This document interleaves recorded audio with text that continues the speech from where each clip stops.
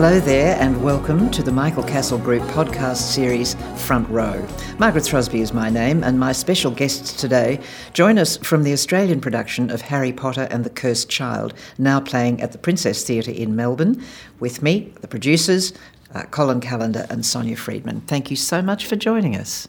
Hi. Good to be here. I know you've been asked this 1,000 times, but whose idea was it to make the Harry Potter story into a stage work, a play? It came at the same moment. There was a light bulb moment where we both established at the same time that the stage rights were available.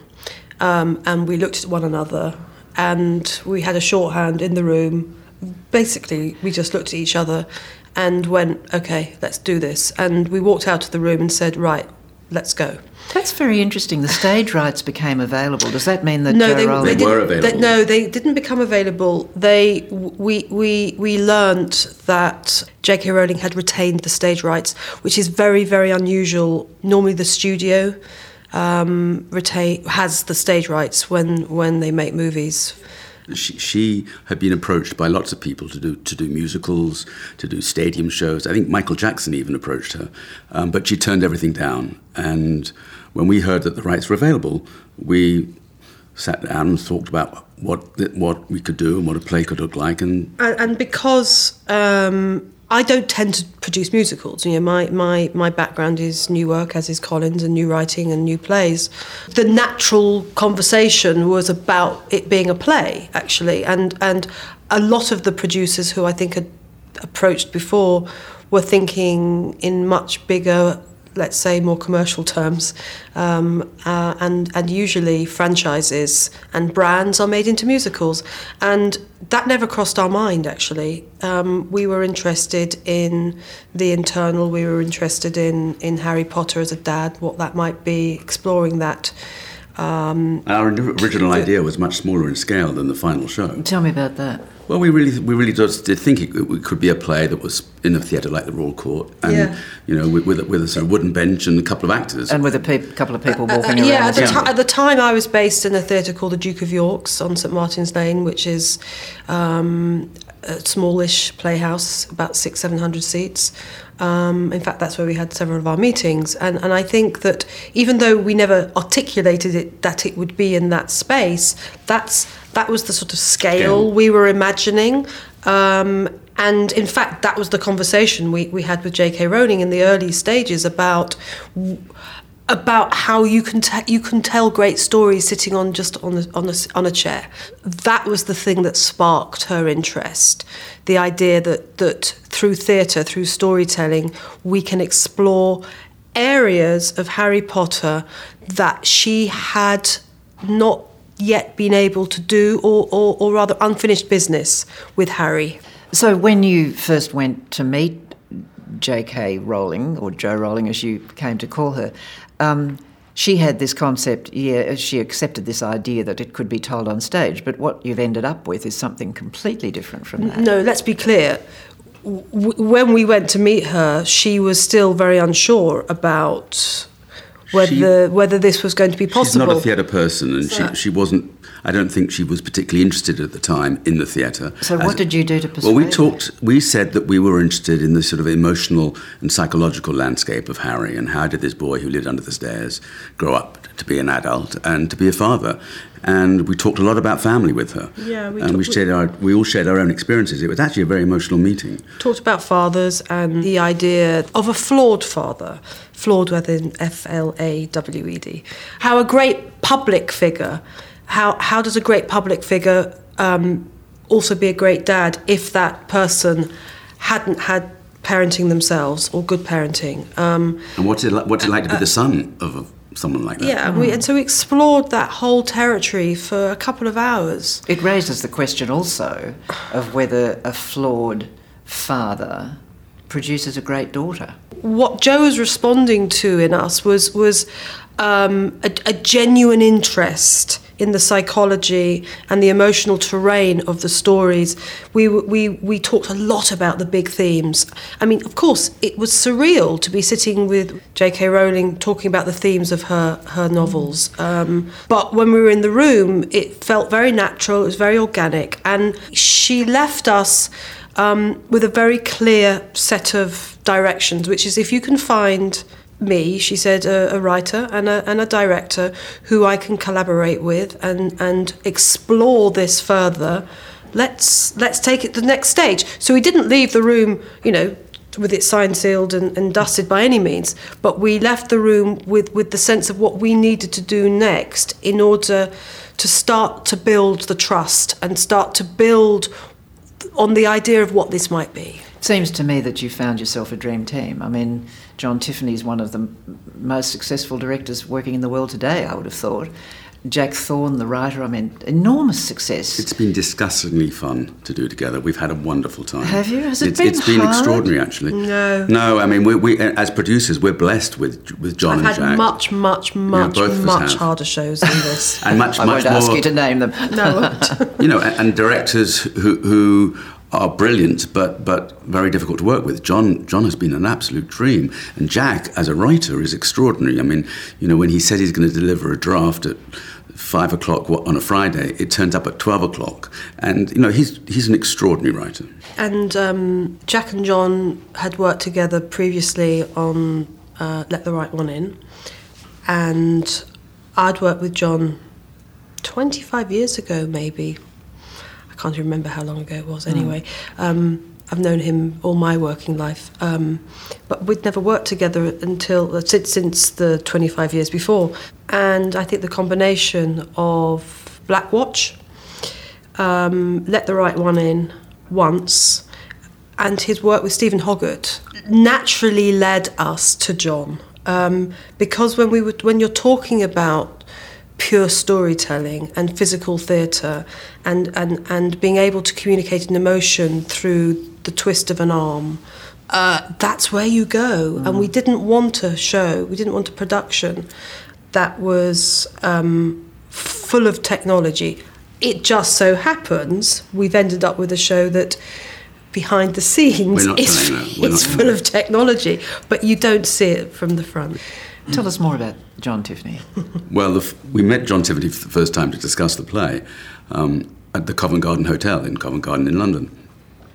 And we asked him what the obvious question is, did you know the books? And of course he knew the books. And then he told us the story. He told us years back, he'd been the associate director at the Trafford Theatre in Scotland. And in the coffee shop there, this woman, this mother, would come in with a pram, with her kid in the pram, and sit at one of the tables with a notebook and write. And he would help give her a coffee or tea or whatever it is. And only when the first book came out did he realise who it was. J.K. Rowling. And when he told us that story, the hairs on the back of our neck stood up. It was extraordinary. And then, even more bizarrely, when we left the room that we were in at the Covent Garden Hotel, we noticed it was called the Tiffany Room. So we thought, OK, someone's smiling down at us. Yes, this is meant to happen. It was all meant to be. You both came to be producers from having been stage managers, I wonder about that. Is it a natural sort of path for a stage manager to then go on to be a producer, or Not is that really. just coincidence? No, I think I actually didn't know you were a stage manager, so I've learned something. I've told you something you didn't know about, Colin. No, I think the best producers, I would say this, but I think the best producers have at some point worked in the rehearsal room, on stage, maybe backstage. You've seen the inner machinery, and certainly my stage management background roots everything I do, and it means that actually no one can get anything certainly past me, because I've done it. Does the same apply to you, Colin? Yeah, I mean, I was at the Royal Court Theatre, at the theatre upstairs, and I then moved into television, so I don't know that my stage management experience there informed my later work, but certainly what I feel about producing is informed in part by what Sonia says, which is if you need to understand all of the process that goes into making something, so that when you run into trouble, you understand how to fix it, or when you make a suggestion to do something, you understand the implications of what that means. But it's also appreciating every single department and Exactly. every single discipline in a show. So that makes the whole. And of course, the actors and the creative team and the people who are more in the public eye are essential to the process. But so are the follow spot operators, the dressers, the ushers, the obviously the stage management. And in my experience, if you get a weak link, particularly in a show like Harry Potter, where it's so complex, backstage and technically, if you get a weak link in one of those areas, the whole thing can unravel. And I think having a stage management background makes you appreciate that and makes you stay on top of that in a way that perhaps other producers wouldn't. Movement director Stephen Hoggett talks about having from a young age watched theatre productions and wanting to know how things work. And that reminds me of something I read about you watching a production of your sister. Oh, well, yes. In Oklahoma. Talking of nice stories. Yeah. Well, yeah, my sister Maria, who's one of the great musical theatre performers of her age, she was the understudy to Ado Annie. It ain't so much a question of not knowing what. Yeah. I can do the whole Oklahoma Review. At the Palace Theatre in London. I was 13 years old. She was 17 or 18. And I sat on a stool in the stage right wings to watch her perform. And it was my epiphany moment in my life. It was the moment that changed the course of where I was. I was a cellist at the time. I mean, I was young, but I thought I was going to play the cello. But I was much, much more interested. No, I didn't know that. There you go. I was much more interested in what was happening around me. I was so excited by watching the DSM operate the show. Yeah. And at that time, it was all the winching and the flying. We don't have that anymore. It's all done automation now. But the reason why it's an interesting story, the reason why it's particularly emotional and it means something is the Palace Theatre is where Harry Potter is. So I do not walk into that theatre. I stand on that spot. I've got a little. I tell you now. I tell you, I've got chills all over me as I'm saying that. Where in the theatre is it? It's the stage right corner. So I stand on that spot whenever I'm at the Palace Theatre, and I go back in time, and I thank the gods and the lords and whatever that sent me on that path of this journey in my profession, because I feel so blessed. And that Palace Theatre is such a beautiful space. And it's been there continue through my life. And hopefully, God willing, that theatre will have Harry Potter for several years. A long time to come. Epiphanies? I didn't have an epiphany moment. I'm just wondering if you were involved in theatre as when I was a kid, I was in the National Youth Theatre, and I was always the sort of third spear carrier on the left, and whatever line I had, I got it wrong. I was a hopeless actor, so I started stage managing there, and it was at that point that I realised that what I really enjoyed and what really was captivating was the idea of bringing everything together and making things happen. And that continues to this day. And I think, one of the great joys of Harry is thinking back to that moment that we just discussed when we both looked at each other and said, wow, there's a play here. We could actually produce a play on Harry, and we had an idea for it. And thinking about that, however many years ago it was now, 4 years or something, 4.5 years, and knowing now that it's playing in London, it's playing in Broadway, it's playing in Melbourne, it's going to open in San Francisco. It's an extraordinary sense of accomplishment on the one hand and joy on the other.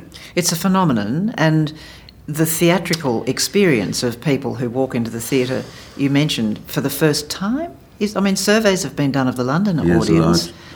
Like 55% of the audience, wasn't that what it was? I've never been in a theatre before. Was it more? It was in our first wave. It was about 70.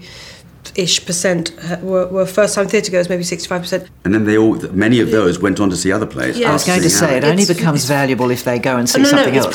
It's proper audience. I've produced shows which have had mega stars in there, and it's the first-time theatre goer. They go there to see the mega star and they've gone again, and that's it. It's fleeting. It's very different here. It's proper investment in the future, because those audiences, and they're a great age. They're the holy grail for a producer. They don't come to the theatre. They're 20 to 25-year-olds. That they are going to see plays. We have the evidence. We have all the data. We have all the science to prove that our audience is going on to see other plays not related to Harry Potter. They're just going, we've introduced them to great theatre, and they're going on to see other theatre, and it's very, very satisfying. It's a very different world for you, Colin, from the world of HBO and television series and Hollywood when you were on the West Coast. I know you moved then to New York, is that correct, and formed your own company. But has there been a fundamental preference for theatre, do you think? Or? Well, there's a sort of theatre has been a thread that's woven through my producing career in television, because my very first credit as a producer was the television adaptation of Nicholas Nickleby. And over the years, whether it's Angels in America or any number of plays that have actually been performed on Broadway, the West End, I've been very involved in bringing them to the screen.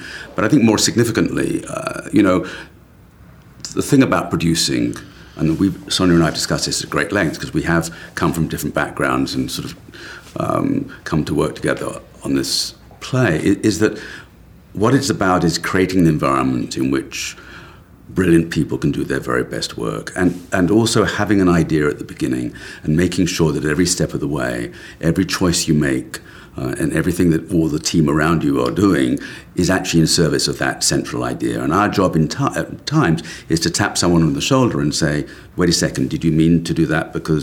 And have that conversation. And that's the same whether you're producing a movie, whether you're producing a television series, whether you're producing a play. The environment is different and the people involved are different, but conceptually as a producer, your key task is very much the same. One of the qualities, I think, that makes a good producer, surely, is judgment.